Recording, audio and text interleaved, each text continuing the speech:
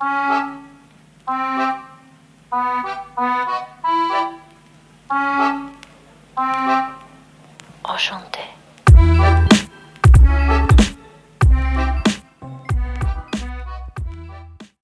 And we're back at it again. So I'm Em. And I am Dee. And we are La Petite Mort, where we talk about everything taboo between sex and death and everything in between. And today is the day that we have a really fun guest. We have Mistress Augustina. Yay! Say hi! Hello! Hello! We're so excited to have you.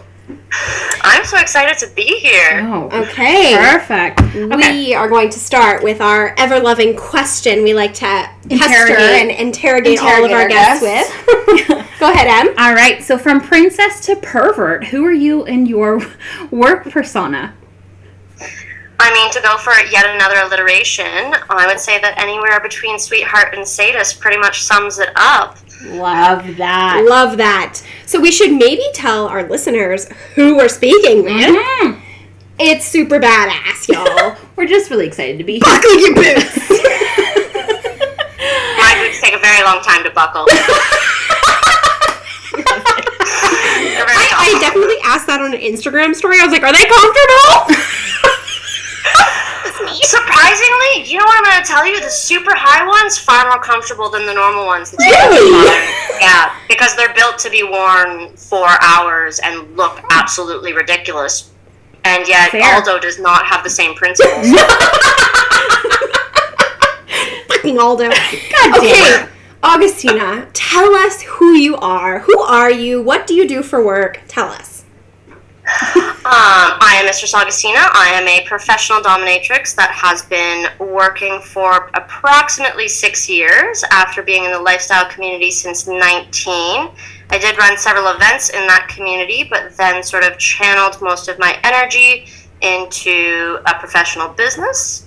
Love that. Love that. Amazing. Okay. So since we're so green in the world of BDSM and the kink community, can you please give us a synopsis on what BDSM stands for and what that lifestyle is like? What is? Fantastic. BDSM stands as an acronym for bondage, domination, submissive, masochism.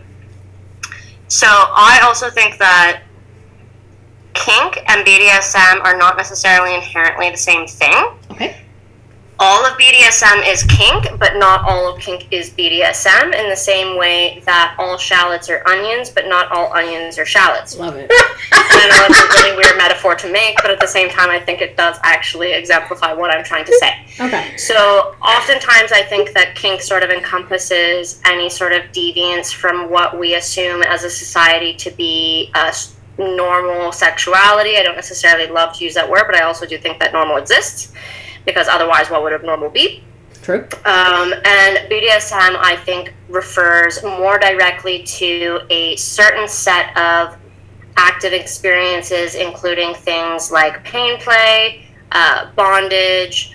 DS is included in that, which is either role play and or psychological emotional relationship. It does have quite the scale.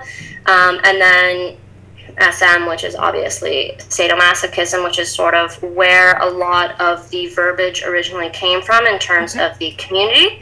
However, I don't necessarily think that that is everything that kinky people encompass. Okay. Even though I think that BDSM is sort of the generalized term. Gotcha. Okay.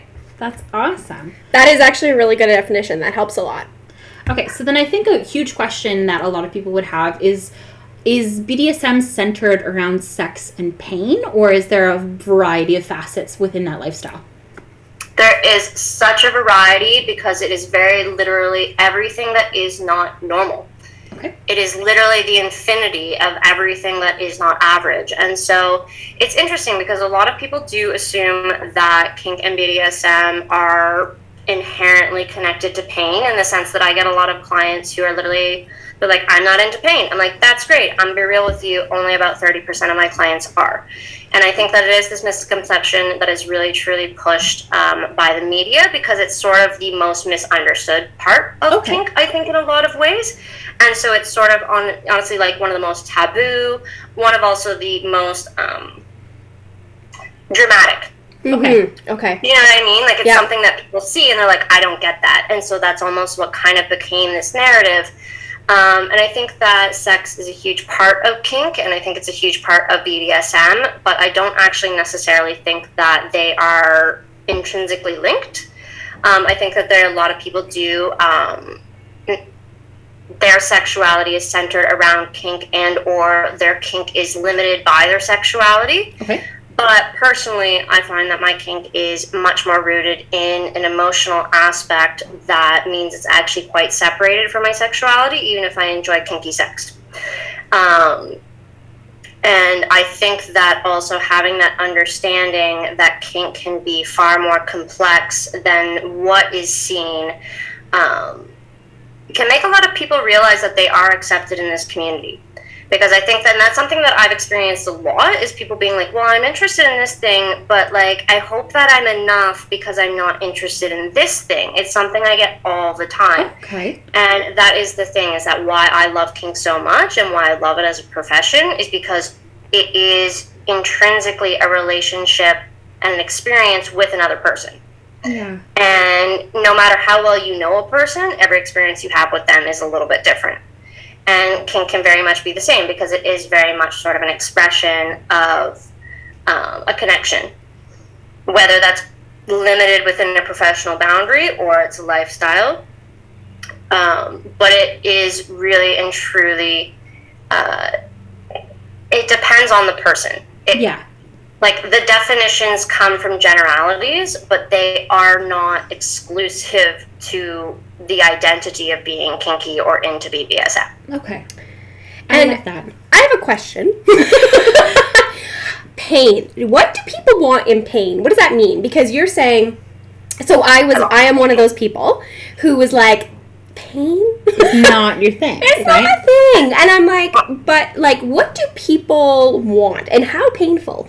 Like, are we talking like I cry myself to sleep, or like are we talking like just like a little like smack? Okay, hopefully you're not crying yourself to sleep. If you're gonna cry, it's gonna be in front of me, because that's what I want to see.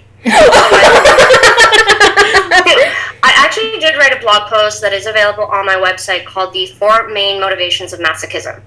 And I'm going to do my best to remember them all, because that was like 2 years ago.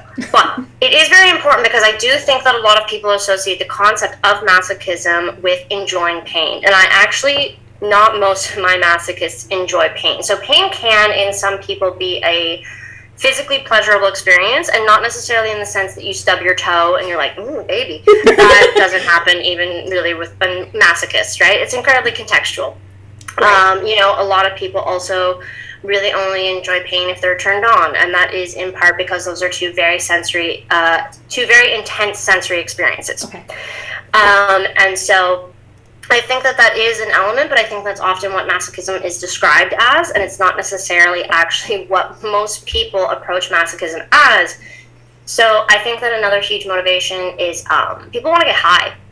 Like, I'm not going to lie to you, there is a very, very, very specific way to essentially manipulate the body in order to induce an endorphin rush, and the best way to describe it is 2 steps forward, 1 step back. So you basically want to apply a small amount of pain, and then you want to pull back to basically allow the endorphins to hit the bloodstream and rush through the body, which creates the physiological experience that of being kind of spacey and high and happy. And then you push it a little further, and a little further, but you always kind of a little bit back. And that's the thing that I think a lot of people don't necessarily understand, is that there's not many people out there that just want to get fucking whacked. Like, not a lot of people want to show up and get hit. Like, beat me to death. Like, what?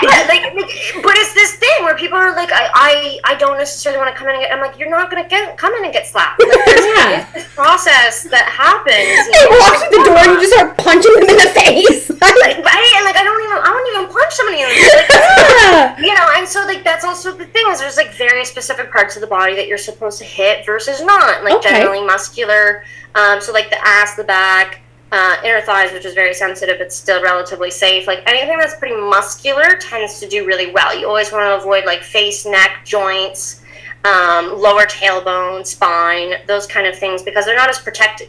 Okay. Right? And so you don't necessarily want, they're also like, you can, if your muscle is hurt, you're going to bruise, which is hot. If your spine hurts, bad. Bad. Like, I don't want to create that kind of pain. right? So then to kind of go back, so there is definitely those two. And then I think that there are also very deeply psychological motivations as well, in which people don't actually necessarily enjoy the pain itself, but they enjoy what the pain means to them. And I think that that can be divided into two different categories. I think that a lot of people are called endurance masochists, Okay. which means that they don't actually enjoy the pain, but they love to know what they got through after it's over. That's cool. And I think that that's a huge thing about, like, it's a very stark demonstration of strength and endurance, right? That's why I use that word. And so, for example, like, I had a masochist, and she was such a masochist, and she hated being hit. She would get mad at me. Like, she wouldn't necessarily, like, express it, but I could see it in her face. Like, it made her angry to be hit. Wow. But then when the session was finished, she was like, oh my God, I love that. Like, I love my bruises. I can't believe I got through that. And it was a huge sense of pride for her. Okay. To be honest with you, that like, she hit this. And then I think that there's also something that I personally call sacrificial suffering, which is primarily part of a more, like, DS-oriented, so dominant, submissive-oriented relationship, in which the dominant might be a bit more sadistic, or for whatever reason might want to engage in pain play, and the submissive isn't really into it, but because they want to please in that power dynamic within the emotional relationship that they have, I don't even want to just say consent, I want to say that they actually come to that experience in the sense of a sacrifice, right? In the sense that they are doing something that they don't want to do as a representation of their submission. Okay. And that can also be really valuable because it can be a very intimate experience, right? And that is something that a lot of people, I think, don't necessarily understand. They might conflate sometimes, I think, even with abuse, but I don't think that it is, because in my experience, that's also the thing, is that BDSM is very much distinguished from abuse by consent. That is the line. Yes. That is the line. If you don't have it, it's not BDSM. And even within that, I think that sometimes, BDSM can be unhealthy depending on the people that are involved in it. Absolutely. So consent isn't necessarily always protection, but that's besides the point. Yeah, that's a good point, though. That's a good distinction to make. Yes. So what drew you to BDSM and being a femdom? That's interesting because I didn't know I was a femdom, but I had a lot of foreshadowing prior to even my own sexuality. So, for example, when I was in kindergarten, I had a friend that I would, like, pull out from under the bed, which was her prison. I would, spank her when she was bad. And it wasn't necessarily anything that was sexual. It was just sort of us playing out this power dynamic. And it's funny because even then in grade 4 and stuff like that, I was a bit of a bully, and I'm not necessarily, like, proud to say that in terms of, like, the effect that had on other people, and only towards men, well, boys at the time, and it was just this sort of, like, weird, and it wasn't sexual in any capacity, but it was always just sort of this element to, I guess, my personality, and I do have a very dominant personality whatsoever, but basically sort of I got to this point where I think I was, like, 18, and I think, like, 3 days after my 18th birthday, I found this story about a DS couple, and it was, like, the first time that anything ever made sense, and I'm pretty sure that I just stayed in my room and masturbated for, like, 3 days straight, because I, like, literally could not, I was like, what is this? This is finally real? Like, I'm not a terrible person. This is a thing? Oh my God. This is a thing. This is the thing that other people are into. Like, I was, oh my God, because that's the thing is also that I found the porn, but the porn is very specifically, like, BDSM, right? It's not necessarily encompassing of all kink, and also it's not encompassing of emotional kink. It's really only encompassing the sort of, like, play and the sexual kink that a lot of people sort of only associate or limit their association to BDSM and kink about. So when I was about 19, I am pretty introverted, so actually I didn't necessarily, I was way too shy to go to actual events. So what I did is I went to workshops. And for, like, the first year of my entire sort of community existence, I went to, like, every single workshop that came up that was of any interest to me, like, literally every single one. And weirdly enough, it's a good experience as an introvert because you have something to focus on, and you can kind of chat with people after, and people kind of get a sense of your face, and they know that you're around. But you don't necessarily have to, like, go to a bar and talk to people, especially alone. Like, a lot of people show up alone because a lot of people don't necessarily have friends in this community until they join the community. Sure. And so I was 19, I joined the community. There's ups and downs even within that. I was in there a few years. I kind of took a little bit of a step back. And I'm gonna be real with you, like, I was broke, I didn't have a job, and I saw an ad for Dungeon. And I was like, well, I've been studying this for the past 3 years, I have experience, like all this kind of stuff. And it was great because even though the dungeon itself was small, okay, they actually, when I first got there, literally made me take a test. Oh, and it was really interesting because the test includes questions like, what are the 2 types of pain? Sting and thud. What's a parachute? It's a CBD distension device. You know, where on the body do you hit versus you don't hit? Yeah. Like, these are questions that, honestly, if you want to be a dominatrix, you should know. Yes, 100%. And it was really interesting because then she actually brought out this whole thing and she was like, these are all the other people, and, like, a lot of people think that being a dominatrix is just yelling at people, and it's really not. It is about all of this information, all of this context. So I kind of got there, and I took this test, and I was, like, chatting with them, and I was, like, filling out my answers, and I handed it to them, and they looked at me, and they looked at each other, and I was like, I know I'm not wrong. Like, I don't know what you're doing right now, but I know I'm not wrong. Yeah. And they were like, this is perfect. Like, you answered this all within 8 minutes. Like, you clearly know what you're doing. Yeah. And I also had to do a flogging demonstration and a bondage demonstration just to make sure that basically, like, I kind of knew to be safe. Yeah, that your technique was, like, down. Yeah, and exactly. And so from there, I didn't necessarily stay with that dungeon for a very long time because it just didn't suit my needs. But eventually I sort of ended up in the Ritual Chamber, which is another dungeon in the city. And from there, I started to expand my career until I went independent. And then I've been doing that ever since. So I basically am a lifestyle dom that sort of fell into being a professional dom and loves it. Like, this is the career that I needed, and I never even thought about it because, and I think it was actually for the best. I think that the fact that I wasn't like, I want to be a dominatrix, I want to do all this stuff, and the fact that I kind of fell into it and gradually built my business meant that it was actually far more authentic. Yeah. And also that it was, I'm going to be real with you, a lot safer. Mm-hmm. Because instead of sort of just throwing myself into this concept of what I wanted to be, I actually slowly kind of built up experience, reputation, and clientele. Mm-hmm. You know, and it does take time to build up clientele and all that kind of stuff. Like, it isn't quick money the way that a lot of people think that it is. You can make decent money. I'm not saying that you can't. But it is something that requires a bit of a history in the industry, and or, I'm not going to lie to you, hiring someone to teach you.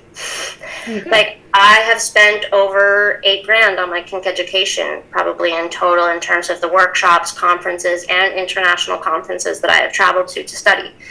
So that's actually, sorry to interrupt you, but that's a perfect segue, basically, to say, like, I was going to ask you, what is the comprehensive, like, studying that you've taken to do the work that you do? Like, have you had any like education? Have you had, like you said, you worked in workshops and whatnot, but I know that you've taken like a variety of other studies and whatnot to do what you do, right? So to be safe, to be good at what you do, right? Instead of just assuming this role and being like, oh, I'm like, if tomorrow I was like, I'm gonna go out and do this, I wouldn't be good at it.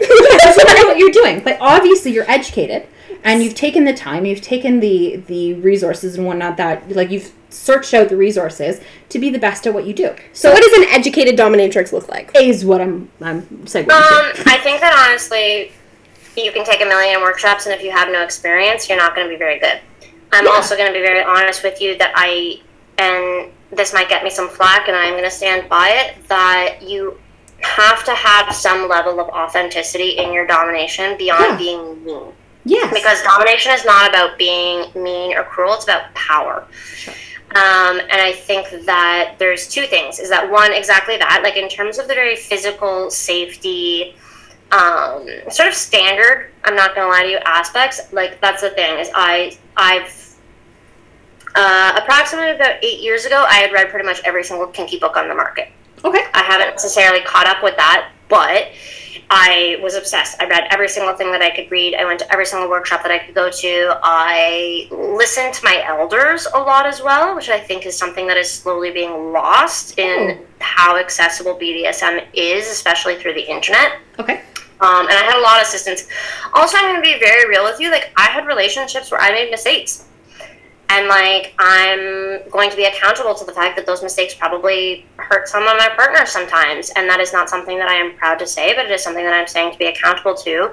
And that isn't necessarily the education that I recommend, but I think that's also why community is so important. Absolutely. And I don't necessarily think that you need to become a community member to be educated by the community.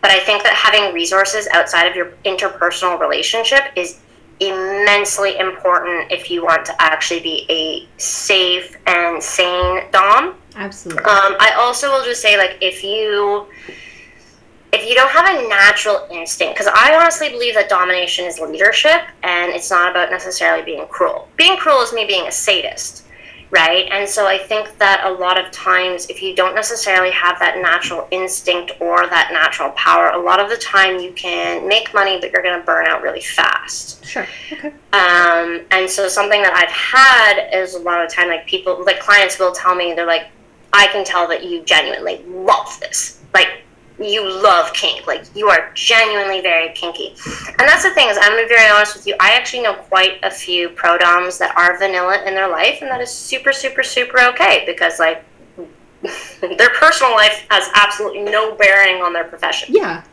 However, I do think that having an authentic interest is super important, because that's also going to drive your education. Yeah, right? absolutely. It's not going to feel like a chore where, like, you're taking a 4-year degree and you're like, I don't care about math, but I need this to be like a fucking whatever I want to be. Yeah. You know, so if you have that passion, you're going to chase information. Yeah. Right? And if you're not chasing information, that's when you start doing it wrong. Absolutely. You know, and so, like, I think that at this point, especially because BDSM and kink has become far more accessible on the internet, especially from a lot of, like, real experiences. Like, I honestly learned so much of what I really needed to learn from real couples. Not necessarily books, not porn, not necessarily what people were trying to show, but, like, boards of couples talking about their problems.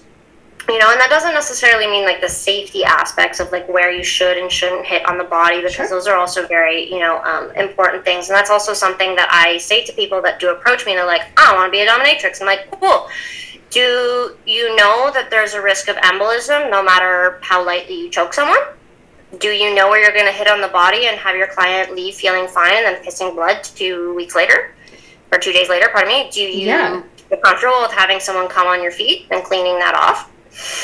Yeah. Like, these Well, fair questions. Yeah. Fair questions, yeah, totally. And, like, and every dominatrix has their boundaries, so I'm not necessarily saying that, like, you know, we're all the same per se, but, like, domination is still sex work. Yeah. Right? And it is a level of sex work that you need to know about the anatomy, you need to know about human psychology, you need to have an understanding of yourself and what you're bringing to the session and your weaknesses and your strengths, and you need to play on your strengths, because, like, I have my weaknesses, but I play on my strengths. Yeah. Because that's what your client and your submissive often needs to see. Sure. Totally. Yeah, no. So you had also mentioned that you had gone to Chicago for training, and you had gone to a variety of, like, workshops and whatnot throughout your like, history in kink and BDSM. So can you tell us a little bit about, like, when you spent time in Chicago, like, learning?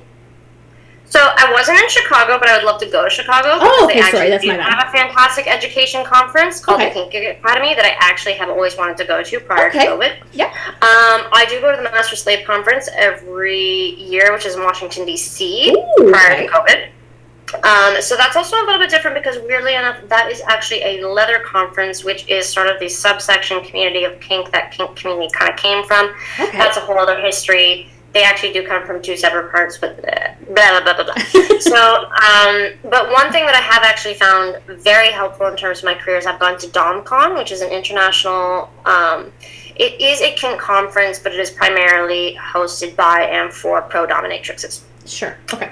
So one was in LA and one was in New Orleans. Oh, cool.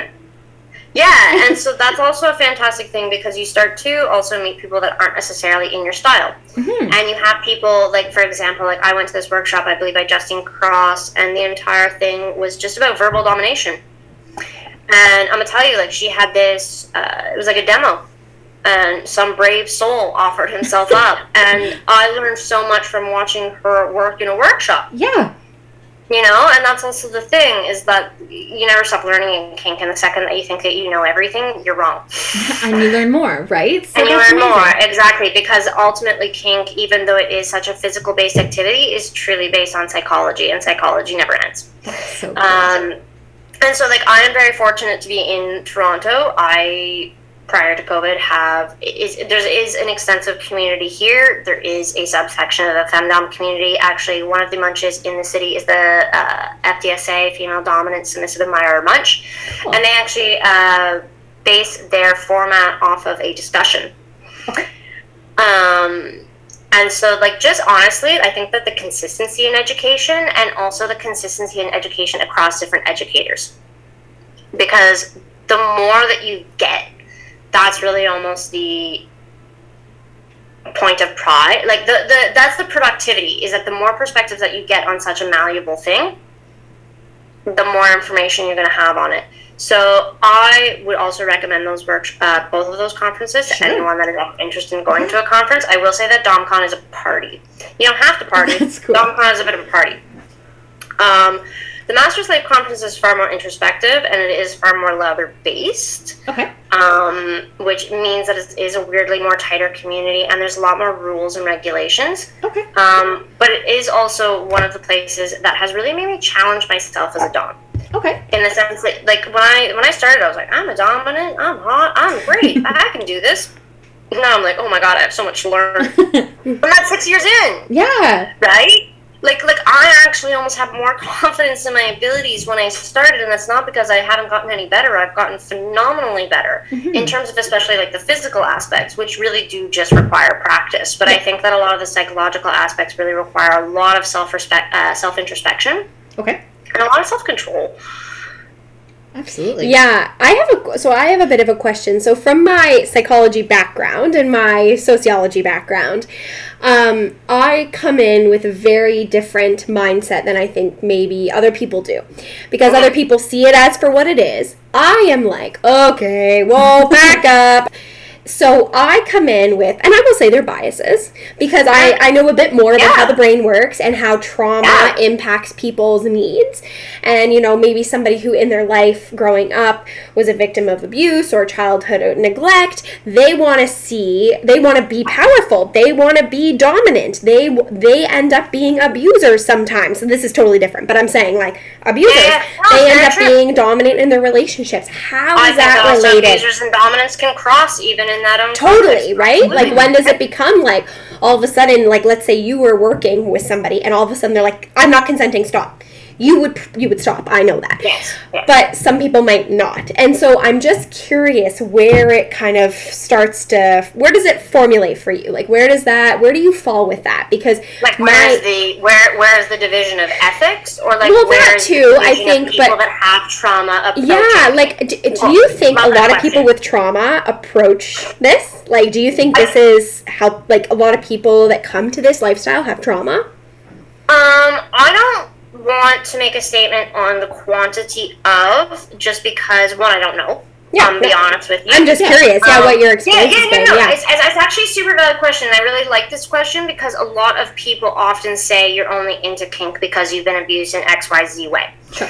And I have met a lot of people that haven't, that I honestly think that there's kind of two. There are people that have had some sort of trouble in their life, and there's also people that have had a life that is so fucking normal that they're so fucking bored that they literally want something that's more exciting than what they've had. So I do think that exists. Totally. And that's why I don't necessarily want to, like, push a narrative of kinksters having trauma. However, I do want to speak on that because I think it's a very important thing that a lot of people do approach kink as a way to engage with their trauma in a consensual way that is often called mastery play.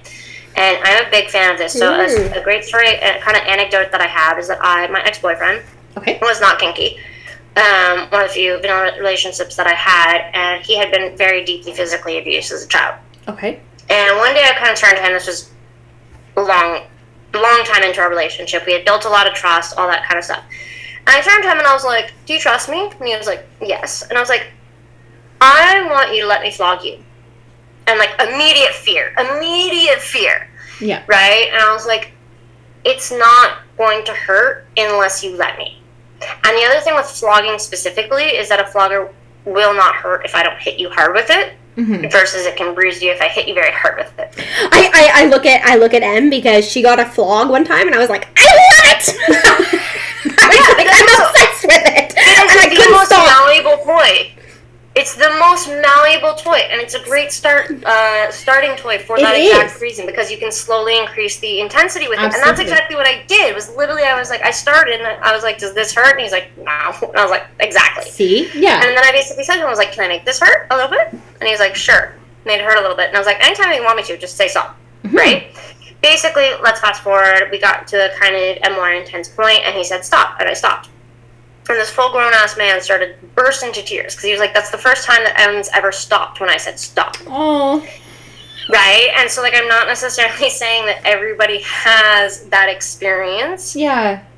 But, like, that's what I love about this concept of mastery play. Yeah. So I think that mastery play is basically this idea of, like, you consenting to something that has traumatized you. It's also why a lot of rape victims often have rape fantasies, and that's also super okay, because that is a way for them to basically, and it's honestly like PTSD is now treated by combining reliving your traumatic incidences with MDMA to recode your pathways. Yeah. And I'm not saying that kink has the same therapeutic value, because that would honestly be unethical to kind of claim that.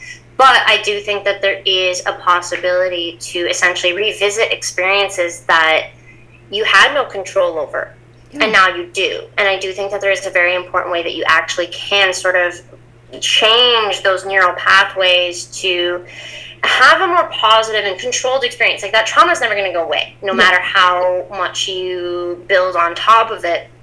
But, you know, you can at least distance yourself from the person that had no control to being the person that has control. Yeah. And I think that that's very valid. And also, I'll be very honest with you, like, I didn't come from the best place. Yeah. And I will be honest with you, like, a huge part of my domination is actually safety. It is one of the few places that I feel comfortable asking for what I need, because I wasn't able to do so. And instead of having to be like, okay, I'm going to ask for this, but oh my God, are they going to hate me, blah, blah, blah. This person has told me, I want to do what you want. Yeah. Right? And so for the first time, it's this way of me being able to say, like, okay, I want this. And I do think that, honestly, and this is something that I've been exploring internally a lot, I do think that especially if you do come to domination, you have a history of, honestly, anything, whether it's abuse, toxicity, even just, like, mildly healthy, I think that you really, really need to do some work, because back when BDSM was a community and not a hobby, the community really taught a lot. You had your elders and your peers, and they really sort of challenged a lot of that inner toxicity that you can bring and can express yourself. It can express itself through domination. Yeah. And I'm gonna be real again. Accountability. Like, I definitely did that. I regret it. That's why I see it as such an important issue. Is because I think that when you come as a dominant and you do have these, you know, this background, and there is so much rhetoric around, you know, don't be a like, you can't be in control unless you control yourself. And it's like, that's great. That's absolutely true. It didn't stop 19-year-old me from wanting the only thing I'd ever wanted. Yeah. Right? And, like, at that time, I didn't have enough self-awareness to fucking know what I was. And you're young, right? Like, you're figuring yourself out. Exactly. And that doesn't necessarily excuse the consequences, but at the same time, it's an explanation for, like, what the fuck. Yeah. And so I do think that, like, a lot of people, both submissive and dominant, can kind of come from an unhealthy place. I don't think it's inherent, but I do think that they can, and I think that it honestly just requires a lot more self-introspection, a lot more patience, and a lot more grace. Like, for example, if I have a submissive that comes to me and they're like, hey, I've been fucking abused my entire life, and you know, or even, like, I've been abused and I've gotten over this and I've had these experiences, but I want this, but I might respond this way. Grace is huge. Right? And how much you can trust the person that you're dealing with to be, that is a good person, that might just be acting in a way they shouldn't, but they don't want, like, they don't intend to, like, they're not trying to hurt you, and, like, being able to communicate. So I think that, honestly, like, it's awkward, because I think that a lot of people that do have any trauma or abuse in their history can be, not always, can be very attracted to kink, and for very good reason. I just also think that a lot of harmful stuff can hide in that kink, and it requires quite a bit of introspection and growth that I also think that kink can help with. So really it comes down to honesty and accountability. Can you say to your partner, hey, I'm still kind of in the process of being shitty, but I'm trying not to.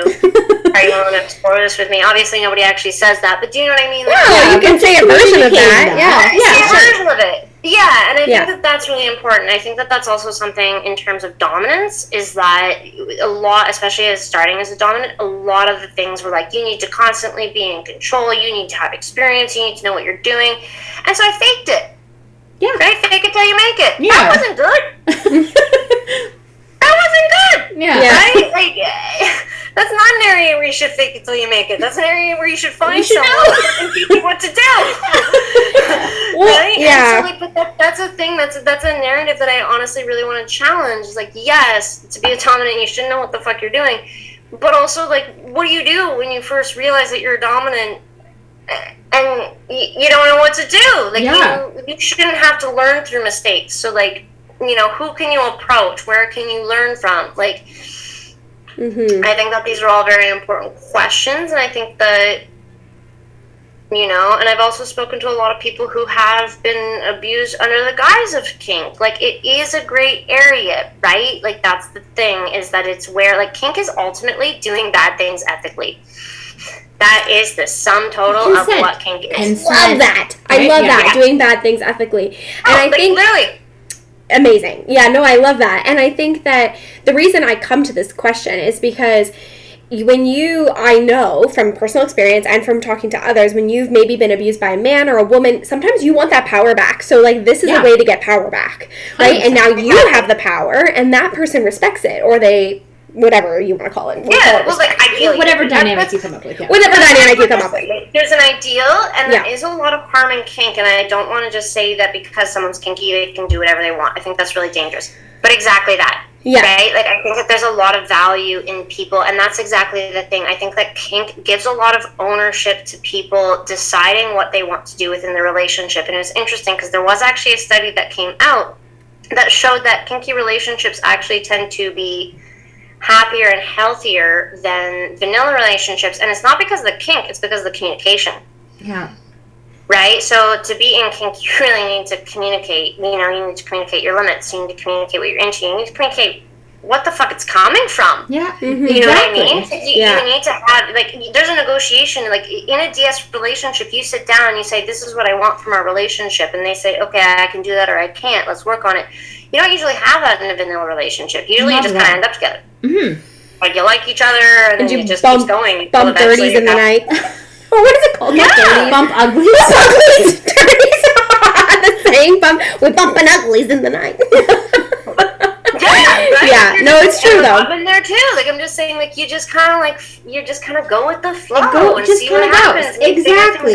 Usually through conflict, as opposed to, like, communication. And you a lot of times get to kind of sit down and be like, 100%. What are your triggers? What are your traumas? Let's talk about it. Let's talk about this. Yeah, exactly. Like, it is very much this sort of, like, you have to sit down, and because you're sort of consciously building this relationship, it does, and again, that's not to say that that's the ideal. Yes. Right? And I think that is also a huge thing that needs to be acknowledged about the kink and the BDSM community, is that we hold very lofty ideals. That doesn't mean that the community always reaches them, you know? And so, like, we do have these visions of ethics and communication and all this kind of stuff, but it is also important, I think, especially as a submissive, to know your boundaries and be strong enough to enforce them. Mm-hmm. And I think as a dom, you need to know the ways that you're toxic as shit, and you need to protect your partner from them. And that doesn't necessarily mean that you can't be a dom, but you need to protect your partner from them. And tell them. Be like, here's where I'm a shitty person. Or here's where I'm broken. But here's where I'm at. Like, here's where I'm at. Exactly. This is what I'm dealing with at the moment. Well, sometimes it's where you're a shitty person. I'm going to agree with that, because there are ways that I am a shitty person, because I think that all people have ways that they're a shitty 100%. Nobody's perfect, right? So exactly, right? And, like, I definitely have issues. Like, I'm not saying that I communicate perfectly all the time, and that shit I gotta own. In fact, as the leader of the relationship, like, that shit I have to own. Yes, 100%. Right? That is a very important, like, it's like, that is shit that I have to say, ooh, I did that. Right? Because that's the only way that it can be ethical. Yes. You know, and that's the thing, is that I think that domination really imposes this kind of perfection that's very unrealistic. And I think that that actually almost does more damage sometimes, because especially as a new dom, you want to live up to that perfection. 100%. But you're not. Yeah. You're not, especially as a new dom, right? Like, if you're still, I'm 27, I've been a dom since I was 19. If you're still in your 20s and you're calling yourself a dom, you're not there yet. I'm saying that as someone that thought I was there. I thought I was there.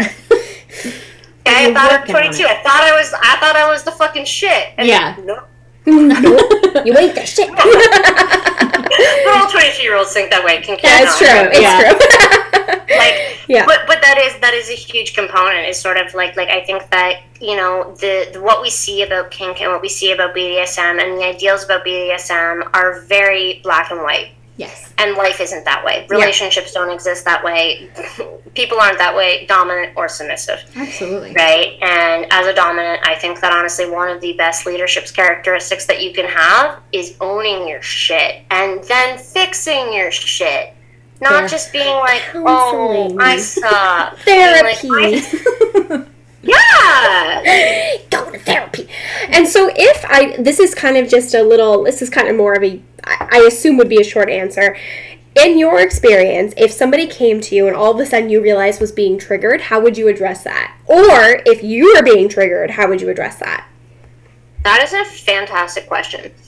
So first and foremost, I think that's great that you also framed that as me recognizing someone as being triggered instead of someone actually saying that they're being triggered. So far from what I've learned of you, I think you would recognize. Because you are X amount of years in, and I think that maybe not all people would recognize, but you specifically, I feel like would probably, unless somebody was hiding it really well, would probably recognize it. Which has also happened. Yes. Yeah.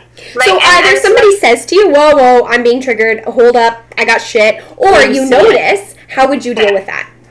So I think that if someone, so first, like, same way as basically safe wording, right, in any capacity, that's kind of our way of basically saying, like, so a safe word is basically in BDSM the idea of no that goes beyond the word no.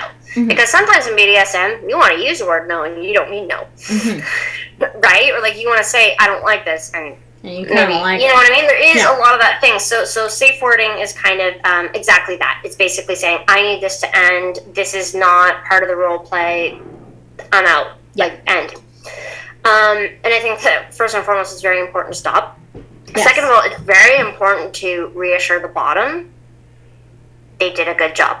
Yeah. And I'm going to be very honest with you. As a top, like, I need to trust someone's consent. If you say no to me, I might be in the middle of something, and there might be a part of me that's like, but ultimately, like that's a second. That's a single second. Yeah. The rest of me is like, thank God you said something so that I'm not now doing something. And I say this to people when they come into the dungeon. I'm like, if you're in a position and your knee hurts, tell me, because that is not the discomfort that I want you to experience, and I don't want you to be distracted from the experience I'm trying to create. 100%. So even if you have to say to me, within or without the role play, you can say to me, I need to move, if it's immediate, or you can say, ma'am, may I? And I go, sure. And they say, I'm experiencing discomfort here. And I'm like, great, let's move you. Yeah. Right? So even within that, like, I think that honesty is huge. And honesty is a huge part of why I need to trust my bottom. And I have had that experience where literally I checked in with someone. I was like, how you doing? They're like, I'm doing great. I was like, great. You seem okay. Like, they were a bit stoic of a person. Sure. So honestly, a little bit harder to tell. But, and then they sent me an email and they were like, this is not your fault in any capacity. I actually wasn't comfortable. And I said yes, and I shouldn't have. And I was like, first and foremost, thank you for this, because now I have more information, right? Yeah. But also, too, like, and I actually said this, I was like, as a top, your responsibility is to know how to not hurt your bottom. Yeah. As a bottom, your responsibility is to say no. Like, because that is what keeps me ethical. Mm-hmm. And I genuinely believe that if you're not ready to say no, you might not be ready to put yourself in that position. Mm-hmm. And I'm not, again, same as the dichotomy of the dom thing, right? I'm not saying don't explore kink, because I think that obviously, like, you need to have experience to kind of get over those hang-ups sometimes. But I do think that it is very important for submissives to know that that's how you create trust in a dom. Yeah. Is by honestly saying no when you reach no, because that means that I don't have to constantly be fucking worried about whether or not you're actually okay. Yeah. You know, I can focus on building the experience and being safe and what I'm doing next. And, like, I have so much more that I can, like, do. Yeah. Than instead of worrying about whether or not you're actually really, truly consenting to and, like, it's weird because I don't want to say be enjoying the experience, because sometimes people enjoy experiences they're not enjoying. It's a very, there's no language for that kind of contradiction in kink. But I also do think that if you ever encounter a dom and you safe word or even communicate to them, or a dom or a top, because those things are actually not interchangeable. Okay. And I speak as a dom, so that's why I use that word. They're actually not the same thing.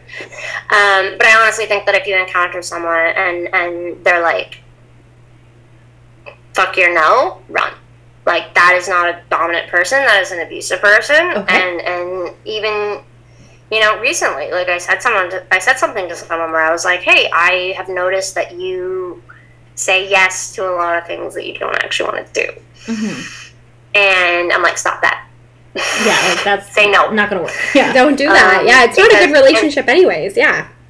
But it's also, it can be hard, especially as a submissive person, right? Like, a submissive person inherently wants to please. Like, that's part of the thing. And I think that's something that's really important, and I've kind of seen the light bulb go off in a couple sub/bottoms heads, is that I'm like, you actually reduce my stress when you communicate your needs and your limits 100%, to me. Yeah. Because instead of guessing and having to do all of that emotional labor, like, I can focus on what I'm almost getting from this, because I can trust you to tell me. And also, like, I will just say for anyone that doesn't know, like, there's also a gradient in terms of even safe words. So, like, the standard is green, yellow, red. Green means I'm having a great time. Yellow means I'm getting there, but we're okay, but I'm communicating to you that it's getting intense for me and I'm kind of approaching that limit. And red means stop. Okay. And red can also mean two different things. Red can mean this session needs to be over, and red can mean I need you to check in. And that's also something, as I've had experiences where I'm like, I've had also experiences where somebody's like, I want you to push me until I call red. Okay. Great. You know, but for example, like, I've had experiences where people are like, I'm out, and that's the end of the session. Then I'm going home, bye.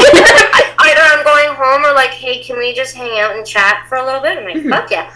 Or red, like, I need this activity to stop, but I still want to continue the session. Just like a break. Yeah. Right? And so I honestly use red as a safe word for the most part, just because it's so easy. But also something that I tell even my clients that are first approaching me is that, like, honestly, if we're not doing a role play, like, if we're doing a consensual non-consent role play where, like, you are supposed to be saying no to me, absolutely we need a safe word. Yeah. If you are literally coming to me to have your first experience, I'm really not going to hit you with everything I have. I want you to actually enjoy yourself, you know? Build, right? And so, like, and so in that experience, usually if someone says, I don't like this, that's enough. Yep. Like, I often play without safe words, because oftentimes stop is enough. Yeah. Unless the person's really experienced, you've met them before, you have a relationship, then it's a whole other... Yeah, and you've established a safe word and whatnot. Yeah. And that's what I mean. Like, I've done kidnapping role play. Yeah. Right? So where, cool. like, somebody comes in, they want me to pounce on them the second they walk through the door, and there is absolutely no person-to-person interaction. It is literally, like, top and bottom. And in that situation, that is something that you need to pre-negotiate, like, hey, you know, red kind of thing. And in that situation, also, like, at one point he was gagged, so we also had, like, a physical. Like, he would snap his fingers. There you go. Okay. You know, if like, because he was gagged. Because he could talk, yeah. Yeah, and so that was, and it's also, like, even something I will tell clients is that even if there is a little bit of role play, there's a lot of ways that you can check in without actually disrupting it. Yeah. So even saying something like, tell me what you like, in the middle of a lot of terrible shit happening to you. It can be simultaneously, this is what I'm enjoying and I'm telling you that, and also admitting how much of a fucking pervert you are. There you go. Right? Like, or also, like, tell me that you like this. Like, and that might not, but, like, there are ways that you can kind of check in within the role play, or, like, even saying to someone, beg for it. You know? Like, that is a way that you can generally tell. If you're doing one thing and they're begging for something else, you're like, I'm gonna stop that. Oh, okay. Exactly. And that's also something that I think is really, and that's something that I talk about a lot as a pro, is that people are like, oh, what are your favorite kinks? And I'm like, I hate this question, because first and foremost, like, I have my kinks. Some of my kinks suck with some people. Some of my kinks are my favorite things with other people. Honestly, I'm going to be telling you that my kink is power. And you know what power comes from? Power comes from desire. And oftentimes, and this is what makes me a really great pro, is that people are like, hey, I want this. And I'm like, great, I fucking know what you want. Now I'm going to use that against you. Right? And it's not in an unconsensual way, but like, great, you have a foot fetish and you're also kind of curious about chastity. Great, you're going into chastity so I can wiggle my feet at you the entire time, because that's what you're kind of scared of, and basically say to you, hey, if you want this, you get that. Yeah. And that is often a way that is actually a very accessible power that is also very variable amongst individuals. Yeah. Right? And so I think that oftentimes, like, actually knowing what my submissive wants, my bottom or my submissive, what they want, is actually incredibly powerful. So even exactly as you said, like, okay, I told you to beg for this, and now you're begging for this. Great.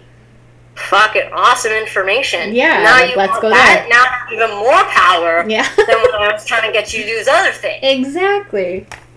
So now you are Mistress Augustina, and how do people find you? How do people book with you? How do they get to know you? How do they search you up? How do they learn about your rules and how you do your business? How do they find you?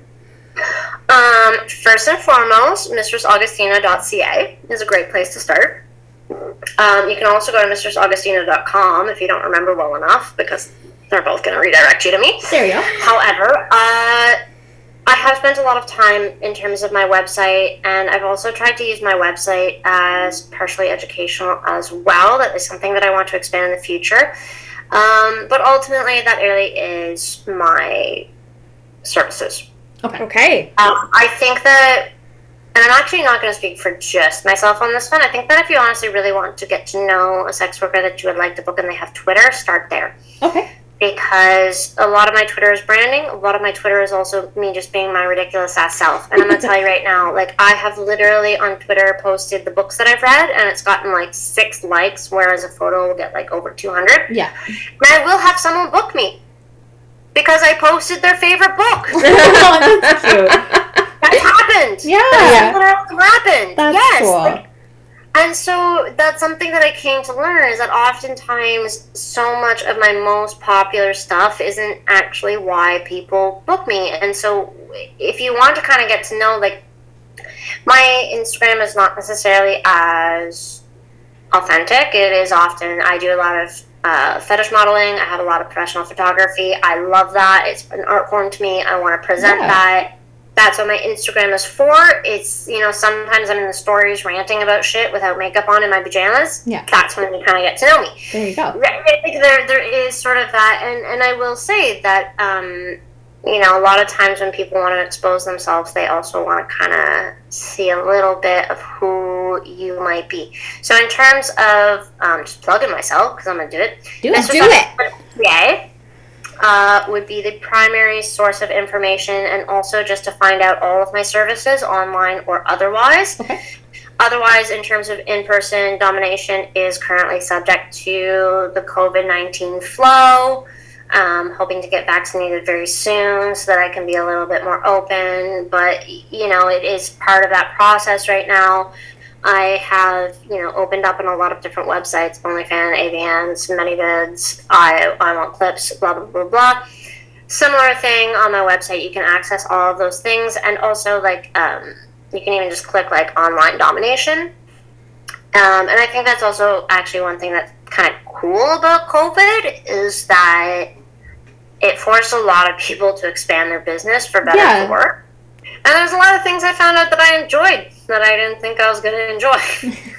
Making clips. A year ago, hated it. Now, so much fun. There we go.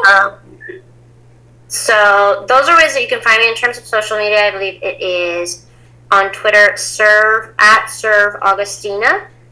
And then Instagram is at Augustina Portfolio because they deleted Serve Augustina and ruined my consistency. Goddamn Instagram. Sorry. I don't even care about the account. I care about the username. I'm like, just give me the username back. Give it back. Give it back. We need it. All of my social media can be uniform. Yeah. I would feel the same way. Oh, And then you have sorry. I know. And then you have a backup Instagram account as well, just in case your main one gets taken down, right?